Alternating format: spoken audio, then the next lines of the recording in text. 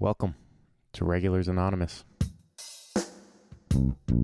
with host Zachary Landry, sitting down with the people who are standing in line behind you at the grocery store and hearing what they have to say. My name is Mike and I'm an alcoholic. Are you now? I am. Oh, okay. Yeah. Today's actually Katie's birthday. 1 year today that she stopped. Oh, congratulations. Drinking. Yeah. It was a year ago at this time was a very different world. Really? Yeah. She'd been very sick for a long time. So, okay. Yeah. So that's cool. That's a really great thing. Celebrated that today with her. And I've been 7 years now without a drink, and I even just stopped smoking pot a couple months ago. How's that been? Good. I've never felt addicted to pot the way that Alcohol and cigarettes, like cigarettes were a bear, right? Yeah. But I never felt addicted to pot, and I always wondered if I was just lying to myself the way us addicts do, but it was pretty simple. Just made the decision. And the flu helped me, though, because it got my lungs, and it was like, maybe you should stop doing that a little. So, yeah. Fair enough. Yeah. What, if I can ask, what was your relationship like alcohol with? Oh. Well, I just wrote my first, not my first song, I just wrote another song about it, and it's a song about my first drunk. I think I was 6, and my dad used to come home from work and pop a long neck Calgary Buffalo beer with a horseshoe on it, have a sip, put it on the table, and go get cleaned up. And this one time I decided that I needed the beer more than he did, and he had his sip, put it on the table, and I grabbed the beer and went and hid behind the couch and gulped her down. And yeah, I don't remember much after that. fair enough. But I started young, and my biological dad was a drinker and a drunk, and left my family right when I was born, pretty much, and left my mom on her own with 3 kids. So she had a real bone to chew with alcohol, and I grew up pretty much being told that I was going to follow in his footsteps. So of course I fought against that and by drinking to prove them wrong. And 58 years later, I was able to stop, and there was lots of adventures and ups and downs in between, and lots of dry periods too where I did stop, but usually for fear of losing family or things like that. Just it wasn't my idea until the last time. Mm-hmm. And then once it was my idea and I accepted it, and I knew that it was going to take me, the way it does, and I couldn't deny it anymore, then I was able to deal with it, right? Fair. So I went to AA. I did 90 meetings in 90 days. I recommend that for anybody who thinks that they're at that spot where they want to quit anything. I have a friend who got off cocaine the same way. Mm-hmm. And it sounds like nothing, but to make yourself, when you're recovering, especially a freshly recovering alcoholic or addict, to make yourself go to those 90 meetings every day for 90 days, there's lots of excuses that get in your way, lots of reasons that you can come up with. But I found that once I made that turn in my head that I wasn't going to, or that I was an alcoholic, and I absolutely accepted that as the truth, then I wasn't able to accept those excuses and talk myself out of going to the meetings anymore, because I knew what the truth was. Mm-hmm.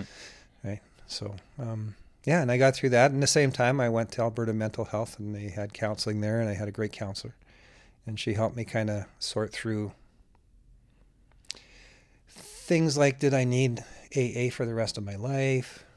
Was it the end all? How do I, so, and a lot of it had to do with the work, going back and writing things out and looking at it on paper and being truthful with yourself. And is part of the 12-step recovery program. I don't even remember what it's called, but basically you're taking an inventory of yourself. Mm-hmm. Accountability, yeah. And in a way that you're not coloring it with yeah, I did this, but, Yeah. Yeah. it's Try just to like, justify it's it. just, I did this. Yeah. Yeah. Own it. Own it. Yeah. Own it. And through that, you're able to determine how much of it you really should own, because I think as humans, not just as addicts, as humans, we own a lot of stuff we don't need to. We carry a lot of shit with us that we don't need to. So, um, I got songs about that too, that about letting go of the baggage, and through that inventory process and that stuff, it's a way of sorting through that and figuring out, okay, I do need to own this, and can I fix it? Can I make amends? Yes, I can. Then you make the choice to do that, right? And sometimes you can't. The person you wronged is dead, or lots of reasons why you can't do it too. But yeah, so that's part of it. And then kind of getting rid of that baggage takes a lot of the weight away, so that when you do have the cravings, because they always come, it's easier to just deal with the craving and not have all that other baggage Follow suit. Yeah, and that other baggage can, in terms of guilt and remorse and all those things, it can help the addict lie to himself or herself and get back into that pattern of self-deception. We are insane.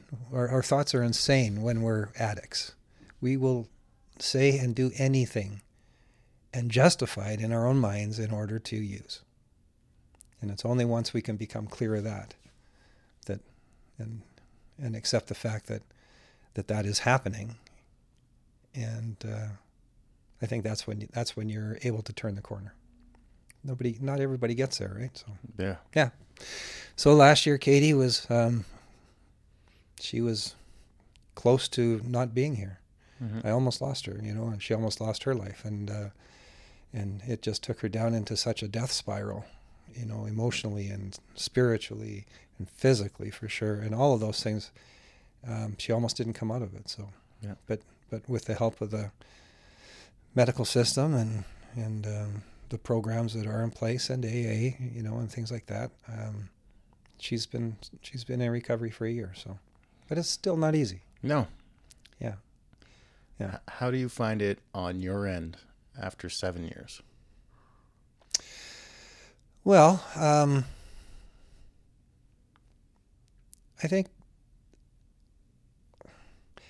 think for me,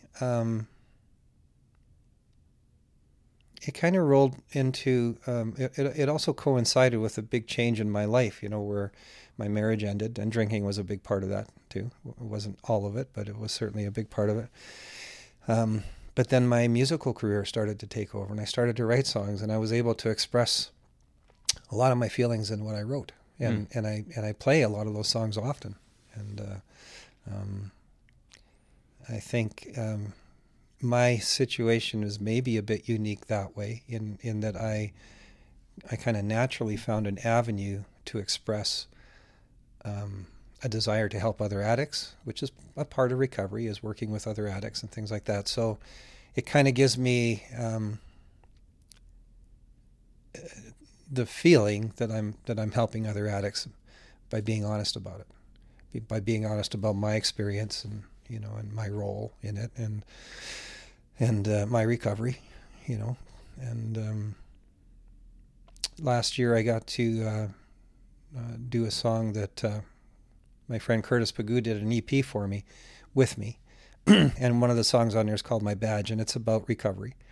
And the Red Deer Dream Center was opening and having their gala grand opening, and they invited me to come and perform it for them. So that was a real cool thing, and they're all about recovery, and it's a faith-based recovery center, so it's a little bit different than AA, but still out there, trying to help addicts who need the help. And so, yeah, I think for me as a sober person now, I feel like because I've enjoyed a little bit more public exposure now because of the music, more people are aware of me, and I feel like it's they kind of go hand in hand, Mm-hmm. you know.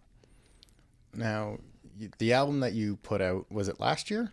The full album or the EP? The full album. Yeah, that was released in October of 2020. So Okay. right at the beginning of COVID. Sorry, my bad. I didn't get that vinyl till later. No, that was my bad. No, I think You had asked me for it a few times, but I kept missing. Yeah. I kept missing. But yeah. But that was the last album that I listened to on my record player before it broke. So I do believe you owe me a new record player. Oh, probably do. Yeah. But we just bought one off Amazon. Yeah. For $100. Works okay. Nice. Weighs about an ounce. Oh, okay. Yeah. So you can't be very aggressive with it, but yeah. But listening to that, it felt like it felt honest. Yeah, that album, first of all, it was produced here in Red Deer by Heath West of Melodious Design, and he's just an incredibly gifted individual and deeply spiritual, deeply emotional. He just really is connected to the work that he does and serves the artist. His only purpose is to serve the artist and the song, or the soundtrack to the video or whatever he's working on. And I met him. I was introduced to him by another local musician, Ryan Halmedal, that I met at the very first open mic I went to. Because prior to that open mic, it was early in 2017. It was at a place called Roosters here in Red Deer. It's not open anymore. And they had a Monday open mic, and I almost didn't walk in, but my nephew had talked me into joining him in a duo. And we'd practiced a few times, and he told me, you need to go to open mics and get behind a mic because you've never performed before, and you need that experience before we can do a gig. And so I went to that open mic, and it really was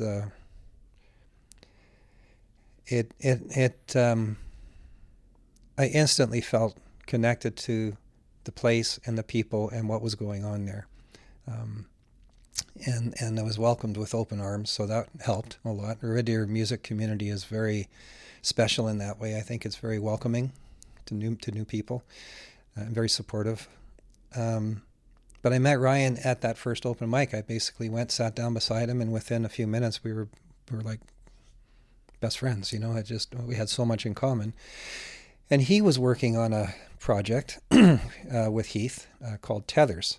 And he got that album produced by Heath. And so I started talking to him about the process and everything. And about the same time, I wrote my first song. I had started the song in 2010. Unbeknownst to me, I was starting a song back then. I was really expressing my feelings on paper for the first time that I can recall doing it in my lifetime. My daughter was in a lot of trouble, and I was in a lot of angst about it. I didn't know what to do, and as a father, that's a really shitty place to be, if you don't know what to do for your kids, right? And then after my marriage failed in 2016, I found myself going to this open mic, and I had a little bit of exposure to some original musicians, and I finished that song. So it took 7 years to finish that song. But then I decided I wanted to meet this Heath guy that Ryan had worked with and talk to him about getting it produced, because the song was written for my ex-wife, who was instrumental in raising my daughters.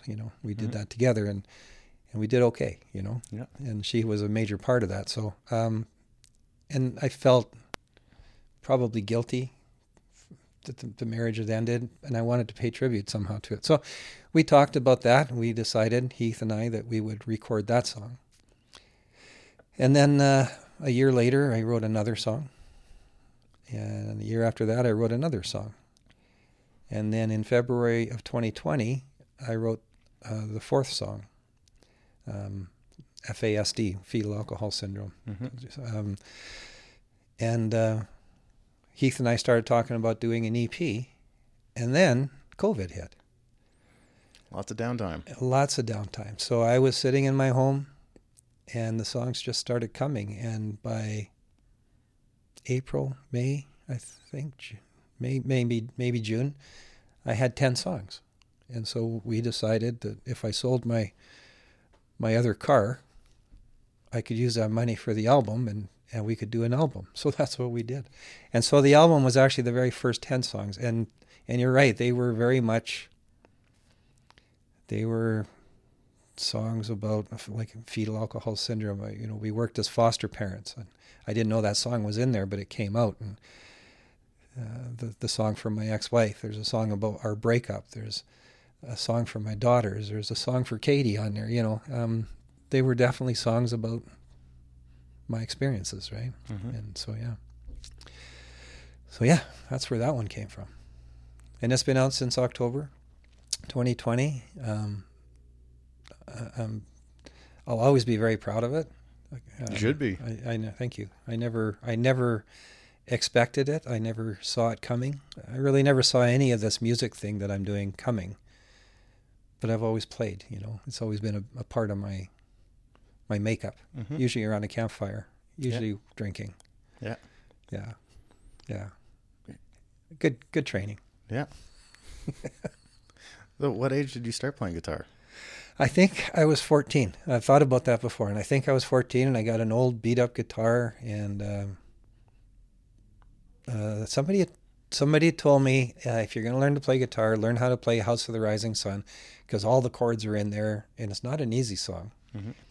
And that's the one I focused on playing. So I learned several of the common, major chords and a few minor chords, and from there it just became a matter of, if I heard a song, I'd figure out if it was in these three chords or these three chords, and just kind of muddle my way through it. And that's how I played for most of my life. Was just, I never followed musicians. It turns out that throughout my life I was very much attracted to certain musicians like Jackson Browne and Harry Chapin and Jim Croce, great singer-songwriters like that. Mm-hmm. Neil Young. Yep. And so that's kind of how it all began. And then my nephew got a hold of me. Yeah? He said, "Uncle Mike, it sounds like you need some guitar therapy. Why don't you come out?" And he had an ulterior plan. And we did, our duo we called Woodstuck. And we played around Red Deer area for from that 2017 to March 6th, 2020 was the last show that we did together.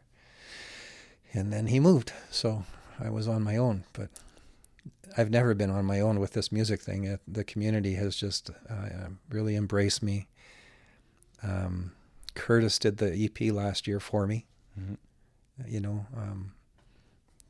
We paid the musicians and things like that, but he did it. He didn't want anything other than to be a part of it.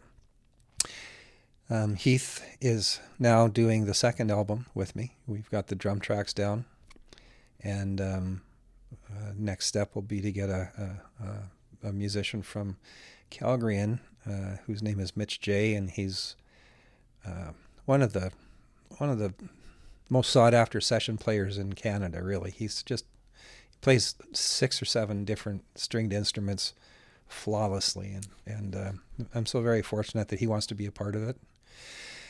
And some local legends from Red Deer, and I'm just so fortunate. And my nephew Justin was on that first album, lead guitar, and I'm going to find a way to get him on this next one too. Cool. Yeah. That's fantastic. Yeah, it is. And then the fans have been great. I've had fan support from that very first open mic I went to. I just had my birthday at the Velvet Olive here in town, which you know very well, mm-hmm. as one of the coolest places on the planet. And it was filled up with people it was a very mic-friendly crowd. Let's put it that way. Right? But some of those people were at that very first open mic, and they've been with me ever since. My wife, Katie, we met at that open mic a little later, found we had common interests. We were both coming out of long-term marriages, and it just made sense to be together, and we've been together ever since and haven't looked back. And her support, through COVID, I sat there and played hours and hours and hours every day, and she never ran out screaming. So she's been amazing. And I was given a gift, and it took me a long time to accept that as a truth. And I would hear people, when they said to me, "Thank you for sharing your gift," and it was really awkward and uncomfortable. I was like, yeah.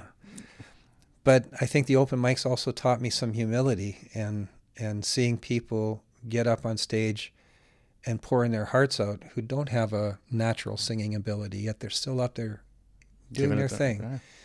And it took me a couple times to get out of my own head, get my ego out of the way and recognize what the real truth and what the real beauty of those things was that. It's just people loving music for the sake of loving music because that's what they love, and they want to get up there and sing. So the fact that I'm able to sing, I didn't do that. It just happened. I just got lucky. Yeah. So. But now you're using it. And now I am, and I feel like I'm using it in a positive way, and I feel like I need to do more. This next album is going to be grittier. It's going to have more, not so much opinions. I don't want my songs to have an opinion per se, but I definitely want them to get people thinking. Mm-hmm. There's a song called "What If" that's absolutely about war and the killing of children and tough stuff. There's songs about addiction. There's songs about addiction, and there's songs about. I said that twice. But there's I can't even remember all the songs that are on there. But the truth is another one. There's a song on there about the truth. It's so hard to find, and hard to know if what you're listening to is the truth, whether it's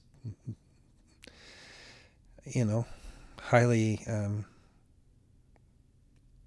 investigated news media or mainstream news media or this expert or that expert, or it just seems like there's no clear cut. It's really a really convoluted world. Yeah. And yet we've never been more connected. So obviously they kind of go hand in hand, those two things, Mm-hmm. Don't know if human beings are ready to be that connected. Well, we are, whether we like it or not. Yeah, we sure are. So, I think this next album is going to be, I think it's definitely going to be a folk album, and it's going to have things to say, and it's probably going to, not sit well with everybody. Mm-hmm. And as a performer, I think I need to be okay with that. Yeah. I'm just, and the songs just come. They, very few of my songs are structured or really thought out. It's usually based on a feeling. I've seen this TV program or a news footage of the murders of children. I don't know how else to say it. In the Middle East, it's just crushing what you see there, and it comes out. It just all of a sudden I'm writing and I think there's a reason that's happening. Yeah. I like that you really started taking your music seriously later in life, because it's given you've lived a life. You're not a 14-year-old talking about 14-year-old issues or whatever maybe that is. And that's great too, because, they'll develop, their abilities as they come along. But I like the idea that you started leaning into it in the past few years and really taking it seriously. I think, and I've had that thought in my head too, that I couldn't have done this as a young man. I did not have the maturity or I wasn't connected to the world in any kind of way, shape, or form. I think I've always been an artist, but have tried to fit into that other linear side of things where that's structured and you need to figure out what you're going to do by this time and you got to be somebody and this is how you do things and everything. And it's always felt like a clash. Mm-hmm. But there have been artists that, like Bob Dylan started writing amazing songs when he was quite young. He had that an ability to just express himself honestly and was connected to the world. And there was lots going on in his world back then too, with with war and crooked government officials and the same kind of stuff. But excuse me, that couldn't have been me. I was not I don't think I started really maturing until I had kids and I was in my 30s. When there was something outside of yourself. Yeah. And then I went through that period of my life raising a family, very focused on that and building a career and, and coming out of a haphazard youth, I didn't have a lot to build a career on. I didn't have an education. I didn't have a dream. I didn't have anything in my head. I was still kind of all over the place, right? But life has a way of kind of steering you in a direction. And I got a knock on my door one day living in Lacombe, and I was running out of Pogie, and I didn't have any job prospects, and I'd been looking. And I finally just threw up my hands one day and I thought, well, I got enough money for this month and I'll just play with the kids. And the girls were little then, so we started playing hide and seek, and all of a sudden there was a knock on the door and the neighbor offered me a job at Woody's RV World, and I ended up working there for about 27 years. So it's funny how life will sometimes just give you what you need, either kick you in the ass or steer you in the right direction, and that was not my doing. I've come to understand that this really isn't my plan. This whole, and if it was, it would have made it would have been a complete mess, And it doesn't feel like it's a complete mess. It feels like it's all been leading to where I am now. So, and I'm grateful. It's nice to have that feeling of direction or purpose or whatever you want to call it. I've never been more broke in my life. Having a late season divorce like that wasn't good for the retirement plan. And then COVID and everything, just and bad decisions on my part. I've never been good with money. That abstract thinker thing didn't line up with the linear banker thinking thing. But at the end of the day, I don't think I've ever really felt more grounded at where I am as a person than I am now. So I'm grateful for that, for sure. That's a good place to be, because once you reach that, I don't know if it reach or hit that spot, but then do you feel like this is like a new starting point? Or it has been? Oh, yeah. There's no question. Yes. I think, during the working years, through Woody's and everything like that, and I think I looked at retirement as a time of rest. I was, you get there and you go, okay, put your feet up and go. But the other side of that is working in the RV industry and sales. You met a lot of people who were retiring, and you saw a lot of them die not long after they retired. Yeah. More so the men than the women. I've known lots of widows through that business, and that kind of freaked me out a little bit too. But I feel like my path is completely different from that. Now I don't look at I don't look at being as even though I just turned 65 a couple of days ago, and now I have a little government pension and all that kind of stuff, which is cool. That's going to help me with my music. I feel like the dream is very much alive, and the work is really just beginning. It's been 7 years now, almost 7 years since that first open mic, and I've written close to 100 songs, and they're not all great, but I think a lot of them, I think half of them could end up on albums, but then you got to figure out how you make that work too, because it's an expensive world to be a musician in. Yep. And everybody wants a piece, and I haven't figured out that side of it at all yet, but I'm working on it. Yeah. And that's the important thing. You have something to work on. Yeah. Yeah. So what is it? What did my cousin tell me? A lot of people don't have something to retire to. They just think of it as, I'm done work, this is it. Yeah. But nothing to look forward to other than that. Yeah. And now, from where I'm looking at it, I can't imagine what that would be like. Mm-hmm. I think that would be a scary place to be. Yeah. Yeah. Yeah. I don't know.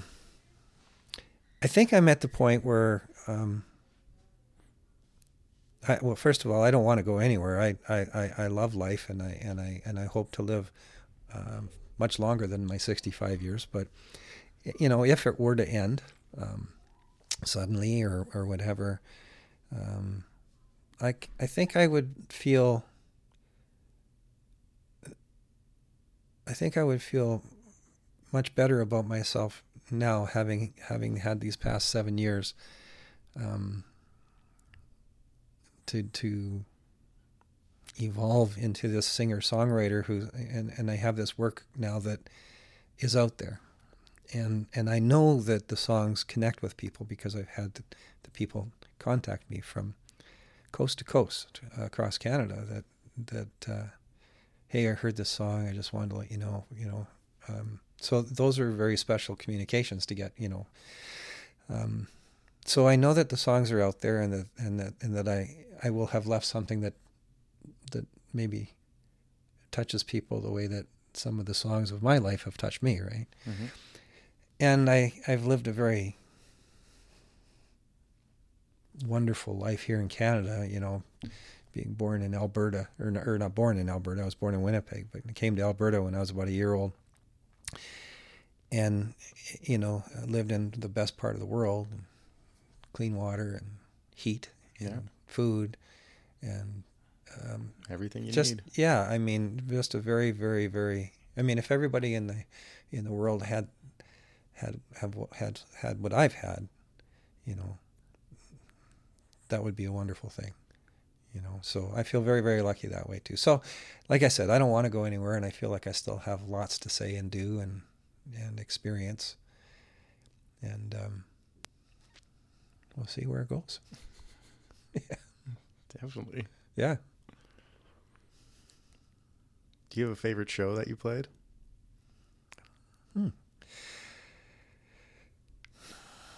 Well, I can tell you that my favorite type of shows are the real intimate ones.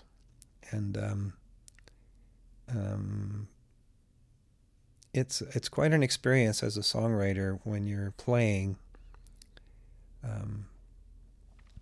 And for me, when I play, I kind of fall into the song.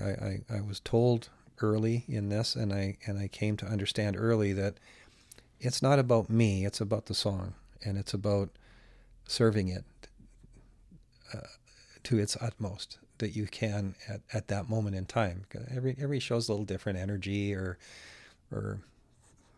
what you dealt with going into that show or things like it. It all has an effect. But if you can just sit down and go into the song and just kind of, so quite often I keep my head down and probably more than I should. I know people like to have a little bit more connectedness, but quite often once the song is over and I look up, it's obvious that the song has had an impact on the room. I got to do a couple shows with some of my really dear friends, Horion Halmadal and Curtis Pagoo, who I've mentioned. Also Levi Cuss. We did a singer-songwriter round called Four Rooms. And we got to do a show at Bose that was incredible. And when we walked up on stage that night, the stage manager, Dustin, stopped us and said, "Hey guys, we just found out that you're the last show. After this, COVID is shutting us down again for the second time." So and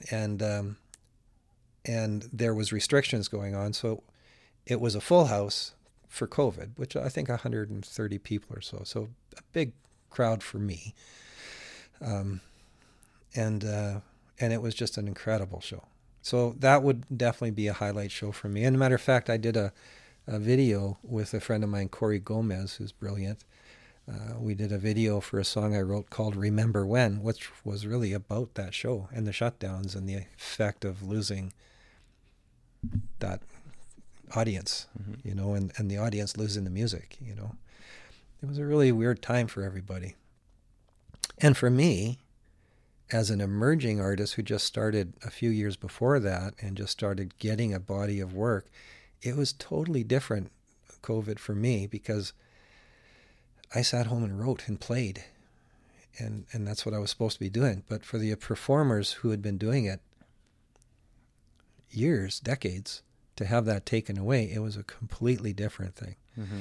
So my understanding of COVID and its meaning, from my perspective, I didn't mesh with, I didn't have that understanding of what the other artists were going through, whether they be dancers or comedians or people who are used to getting up and standing in front of an audience and playing their guitar, and getting that interaction and that response, because we live off that, you know, and so that was part of my learning experience too. If it was taken away from me now, I would definitely feel differently about it than I did then. Mm. And it would be very difficult. So that show, the Bose show, I think one of the favorite shows that I've been to, though, was in 2017 at a place in town that's not open anymore. We lost so many places, you know, through COVID and stuff, but the International Beer House. And I went there and I saw a singer-songwriter around. And until that night, I didn't even know there was such a thing. I really lived under a rock musically my whole life. Curtis Bagoo was in it, and Levi Kuss was up on stage, and there was John Guliak, I think, and Kimberly McGregor, who I follow now. Kimberly, I think, is amazing. And I was just absolutely enthralled. And I've said many times in the little bios that I've written about myself, because nobody writes them about me, so I've had to write my own, which is weird too, right? But I've said many times in those that it was the moment that I finally knew what I wanted to be when I grew up, and I was 58 years old. There we go. and that's the truth of it. And I think what made that Bose show really special was I was on stage with Curtis and Levi that were in that first show. So it was really a full circle moment for me, and such a meaningful show with COVID, the shutdown.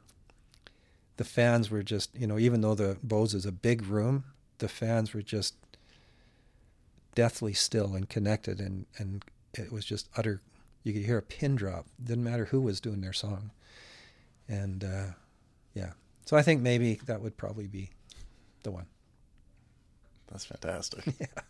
Yeah. And I love hearing artists talk about those shows, because those really are special moments. Yeah. When everything is connected and really going on, and especially the fact that you were the last show before COVID. Remember this, because you're not going to get it for a while. Yeah. The second shutdown, I guess. I love that video we did. It. I approached Brennan. Well, first I approached Corey Gomez about shooting it, because again, I'm not a wealthy person. Mm-hmm. I'm definitely an indie artist and a struggling one. But Corey's been absolutely. He's given me so much in terms of his skill and his expertise and his time, and I should have paid him far more than I have. But he's been really excited about being part of the songs too, so that's awesome. And then once I knew Corey was in on it, and the idea of the show was something he thought that he could pull off, I talked to Brennan at Bose and asked him if there was any way we could use his venue. Please. The lovely setup that you have down there. Yeah. Well, and they have a wonderful stage and a huge investment in lighting and sound. And not only did Brennan open his doors to us that morning, it was a cold winter morning. We went in the morning to do it because we thought the sunlight coming in from the east through the front windows would have a nice effect, and it did. Actually, we didn't think that. Corey Gomez thought that. Yeah. And it's just me up on stage with my guitar singing a song I wrote. It's called "Remember When," and I even let my hair down for that one. And Ryan Cooley and Billy. Oh God, I wish I could remember his name. Ryan did sound, and he played back the soundtrack.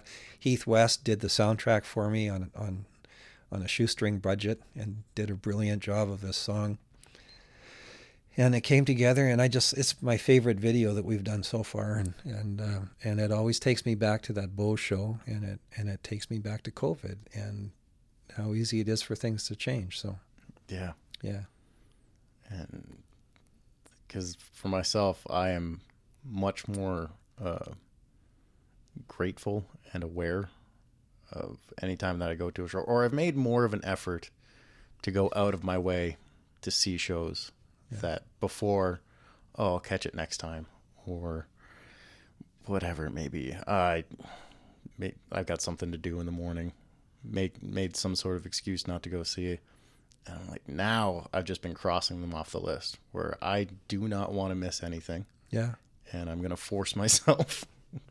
I think we're seeing that. I think the other side of that too is I think the musicians, and I speak of musicians, there's obviously all different types of entertainers and theater and wonderful people involved in all those things, but my world is music, so that's kind of where I go to, right?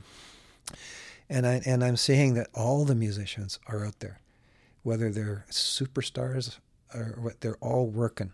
They're all taking advantage of the places to play and getting with people.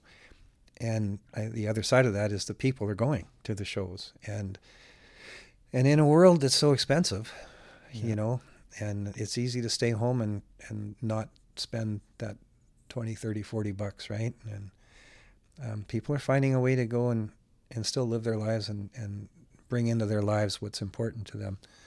And I think, if there was a positive ripple effect from COVID, that could very well be. Yeah. Could be one anyways. Because I know for me, I'm making a point of supporting an artist more now, whether it's through a GoFundMe or buying more merch or going all the way to see a show. But it's more intention behind, I need these people to succeed to whatever degree that they're going to, so that I can see them again when they're in town. And I just hope that keeps going. Right?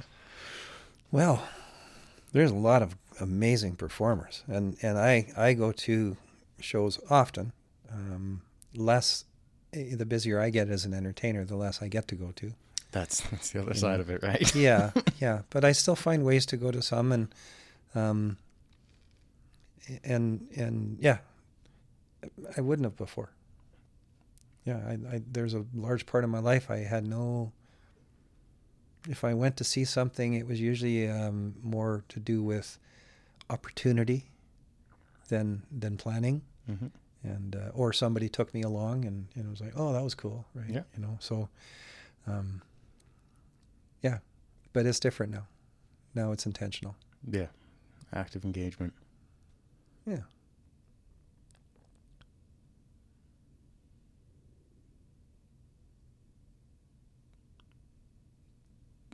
Now, you did a show at Red Heart. Was it in July? Where you played with a band? Oh, yeah, it was in September, yeah. Oh, September. Yeah. I've got some real cool things happening. Yeah. Yeah. And the band is certainly one of them. The Mike Szabo band? No, I didn't know. That was part of the process. It's funny because Curtis Perdue, he produced the EP Rolling Home, and utilized local musicians that are very well known, but incredibly talented, gifted individuals.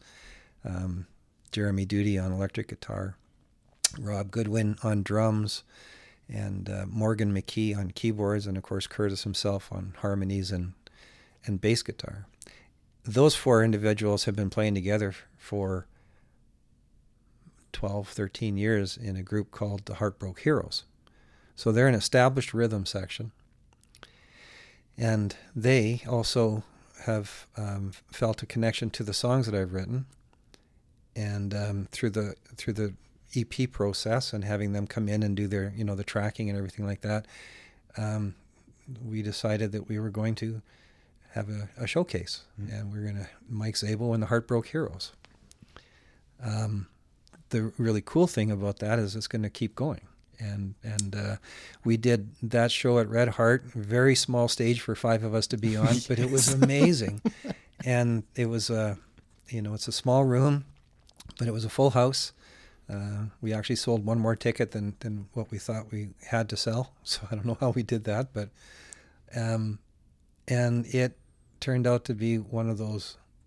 I mean, it's really high up there too on my list of favorite shows for sure. Mm-hmm. Especially when I look back at some of the video that the fans took, and I can see the other artists on stage with me and how they're enjoying themselves and the smiles and right into the songs, and it was just great. So on April 7th at Bose, Mike Szabo and the Heartbroke Heroes, we have a show. Excellent. And it's going to be the first big show, and we have my friend Ryan Holmedal. I've mentioned him a few times. His project is called Downsuite, and they're going to open for me. So one of the first musicians that I met at that first open mic is going to come and open for me, and I've got these amazing musicians on stage with me singing my songs that I've written over these past few years, and Curtis and I are going to we're going to have a show at Red Heart on the 21st of January here shortly, and as a duo, and we've called ourselves Clearwater. And again, it's going to be mostly my songs. Curtis wants to join me on stage with his bass fiddle and sing harmonies for me on my songs, and I hope I can talk him into doing some of his too, because he's just such a great songwriter and performer. So we'll see where it all goes, but I've got lots going on between the solo stuff and now the Clearwater with Curtis and the band and where that might go. We haven't painted any hard plans in place, around that. You're just kind of taking one show at a time and see what happens with it. But I'd like to see it perpetuate into something regular, but I don't know what that would look like. And then the album, starting off this album with Heath West again and doing the second studio album with this other group of amazing musicians. There's lots happening in my world right now. And if it wasn't for the people involved wanting to be involved with the songs, it wouldn't be happening. This wasn't because I went out and said, hey, do you want to do this? Hey, do you want to do this? Or I got this plan. Again, it really hasn't been my plan. It's just been happening. Mm-hmm. That's pretty cool. When you started performing after you quit drinking, was it difficult to be in those environments? I kind of remember it because when I started going to the open mics, I was going to my 90 meetings in 90 days. Okay. And I was fresh into my sobriety. I had quit smoking the year before that. I don't know. Somehow I did that backwards, where I quit smoking the year before I quit drinking. So, but I don't remember it ever being difficult. I mean, I came to accept that. I came to accept the truth of my alcoholism, so that when I did get a craving, and I stopped labeling my craving. It's like, if I thought about a beer, it was a craving. Mm-hmm. I didn't talk myself into something else. It was just a craving. And when that happens, one of the things that the counselor at Alberta Mental Health helped me understand was how to play it out in my head, where it will go if I do. Oh, okay. And that started to just become natural very, very quickly. Like, ooh, beer would be good. Oh, but if I did that, then I'd have another one, because I can't just have one. And then I'd probably end up having, and then very quickly in my head. And now it happens fairly instantaneously. And for me, that's a powerful, powerful mental imagery, because, I've had all those years of proving to myself where it would go, and trying to make all the excuses about it and everything else like that. So it really wasn't. I remember the AA people being quite surprised that I was doing it, and I heard often, like, "Ooh, you shouldn't be doing that. You shouldn't be going there," and blah, blah. And they're probably right. They were probably right, but I never felt like I was in danger. I think because I had made the choice on my own finally, And you also had another reason to be there.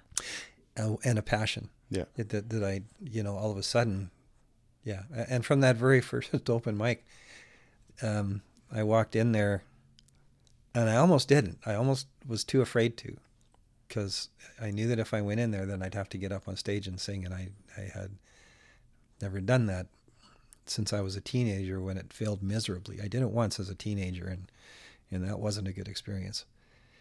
And I think I just thought from that point on that, no, this isn't for me. I'm not that guy, right? And then when I walked into the open mic with my guitar, the first person I saw was my buddy Ron.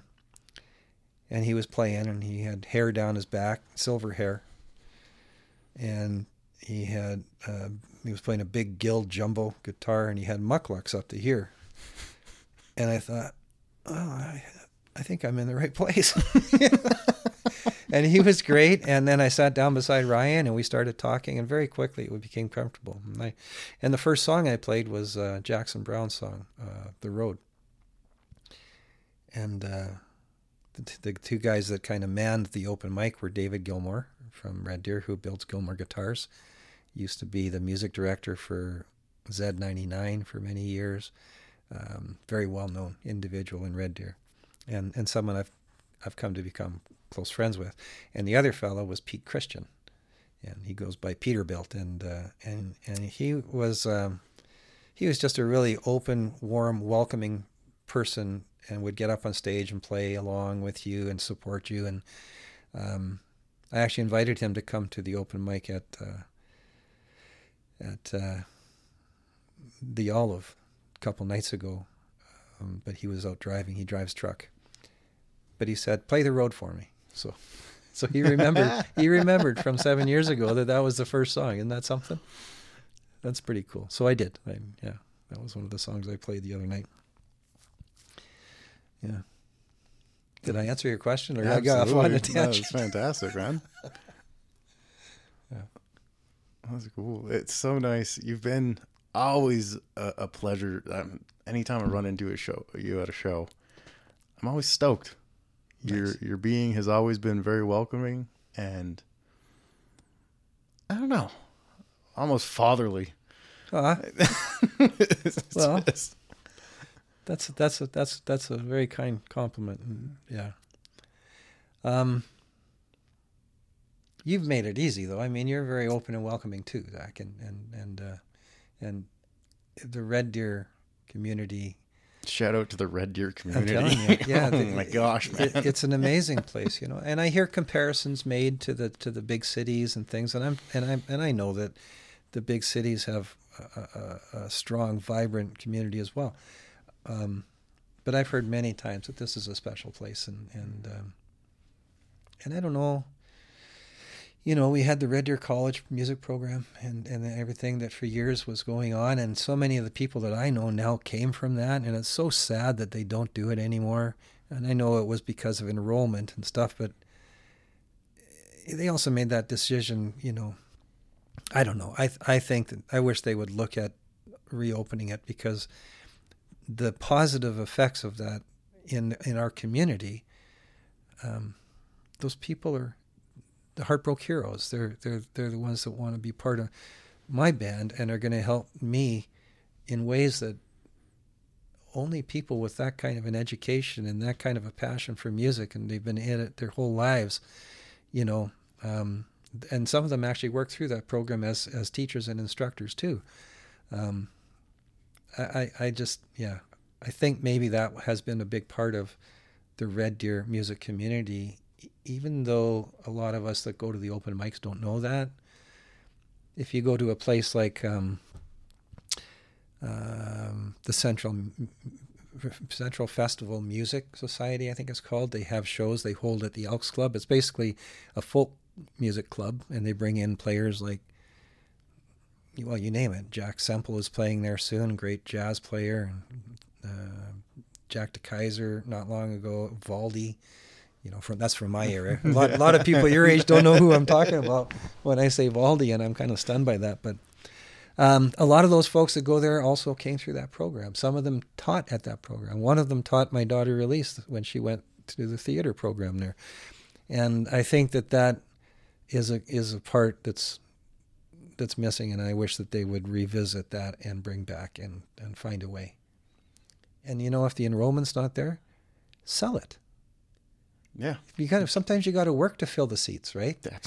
And as musicians, as performers, no different for a college or a polytechnique or whatever they call it now. But then it's a business, right? Exactly.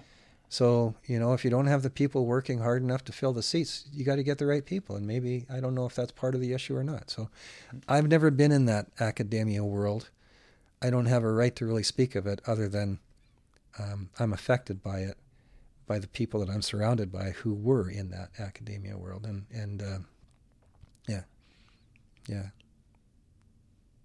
So maybe, I don't know, maybe that's one of the messages that comes out, this year and down the road, and maybe I don't know. It'd be nice to see the option available for, kids now. Maybe the teens' perspective has shifted. And not even saying it has to be teens, because I've even thought about enrolling in a music program in the last couple of years, just to, whether that's the push. I know that I have certain goals musically, and I'm not sure on the best way to get there. And so just looking at what options are available. Well, the world seems to be really focused on, I don't know really if this is, you hear about AI and this and that kind of stuff, and there is culture, and culture is a big part of things, but how do you hold on to the things that are at the core of humanity? I think, and music, I think, is absolutely at the core of humanity. Creativity and expression, art, painting, all those things.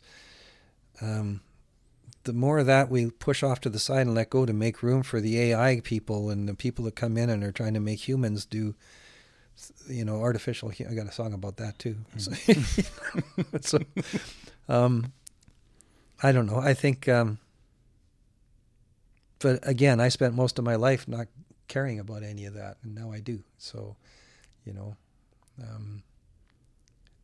how somebody like me would have reached out and touched somebody that I was, I don't know. It's a difficult thing. Humanity is a convoluted thing, but I think the cultural side of humanity needs to be an important part of who we are and what we strive to maintain. Yeah, and it needs to be a part of the plan going forward, right? Yeah. So I don't know where people go to do the music programs now, like that was here. I don't know. They still have the theater here. It's a beautiful theater, and it hardly gets used as far as I know. Why aren't they using it to support the local musicians that are here more? Because they don't have the person filling the seats, so I don't know. Maybe I'm supposed to. I feel like I'm supposed to be the one on the stage. Sounds like you should go start harassing the Polytechnic. Yeah. It's funny how that goes, though. It's almost like a song. It gets in my head, and it starts to fester and blister and bleed, and and all of a sudden it's a song. But yeah.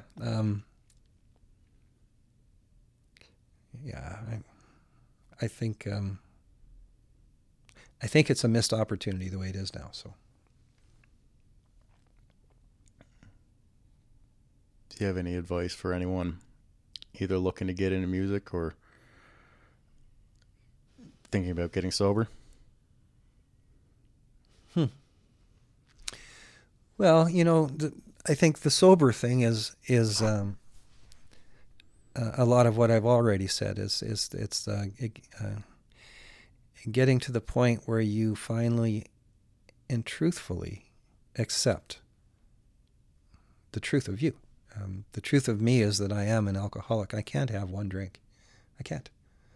I've been trying to prove otherwise my whole life, and I can't. And unfortunately, with addictions,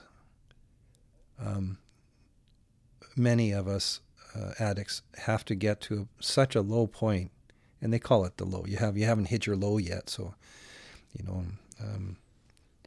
and in some cases, people's low point is death. They don't recover, right? And with the new drugs that are out there, I didn't have those when I was growing up. If I had, I probably would have been in big trouble. And I think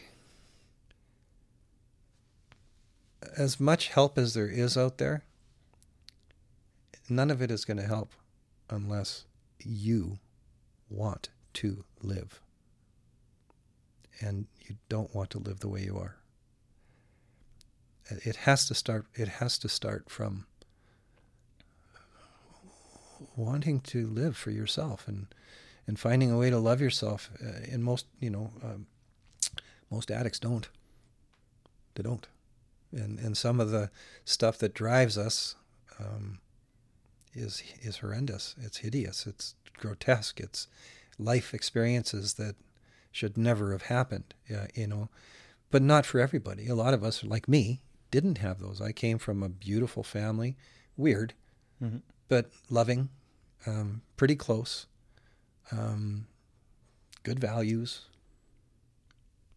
a lot of mixed messaging, but, I came from immigrant parents that came from war, One landed here after the First World War, the other one landed after the Russian Revolution in Hungary, and all that came with them too, right? And I was the spoiled Canadian kid growing up, so convoluted but still loving. And I didn't have those horrible experiences that some people do.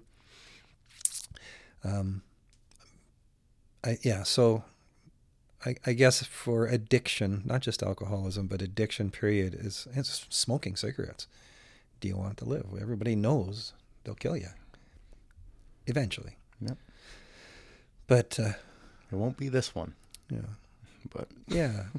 And there's no guarantees. You quit, there's no guarantee you're going to live. A good friend of mine lives in Banff, his whole life has lived an ultra healthy lifestyle. And I was beating myself up on what I was talking to him about, and it was right about that time when I was going through my transition into sobriety. I was talking to him about all the things I'd done wrong and the guilt and this and everything. And he said, Mike, there's no guarantees.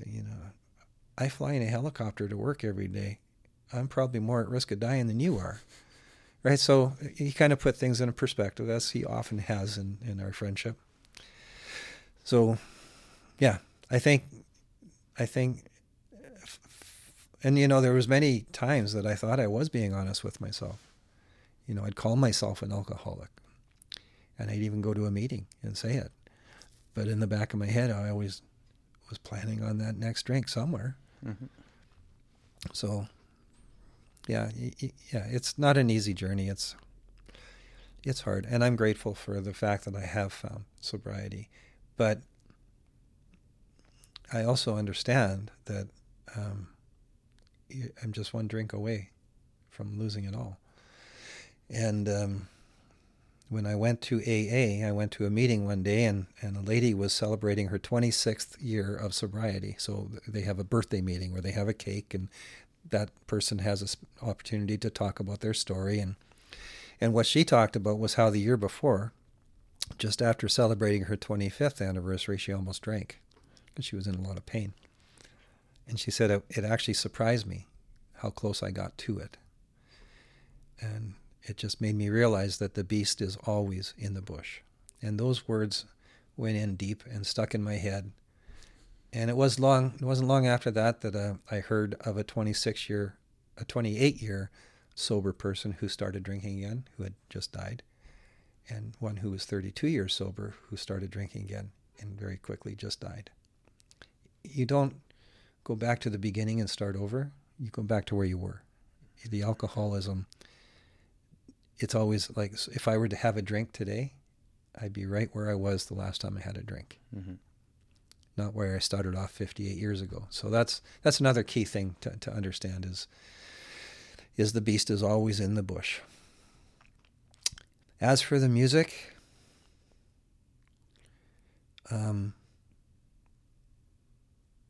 I think if you have a passion for music, find a way to express it. And the open mics are a great way to start doing that. You know, none of us, I think, have confidence when we first do that. I think it terrifies us. I see it all the time. I had a lady come up the other night and ask me how I do it. And when she was on stage, I could see her hands shaking. She was terrified. But she sang. And my advice to her was, just fall into the song and serve the song. It's not about you. If it's truly a love and a passion, that's where you'll find it. It's not about you. It's not about... I think there's people who, maybe like a Taylor Swift, who had an idea that they were going to be a superstar or a whatever. I see those people too, who are pursuing that dream.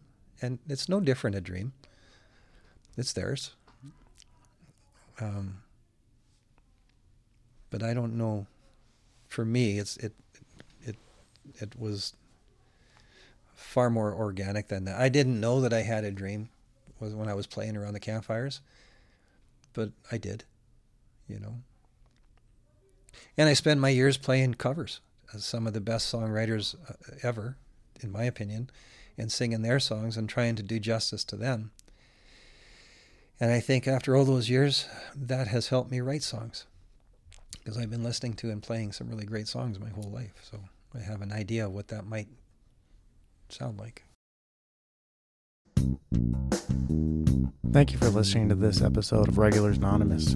If you want to find out more about our guests, please check the bio below for all their links and information. Thank you for supporting by subscribing and following the show. I might see you out there, and have no idea who you are.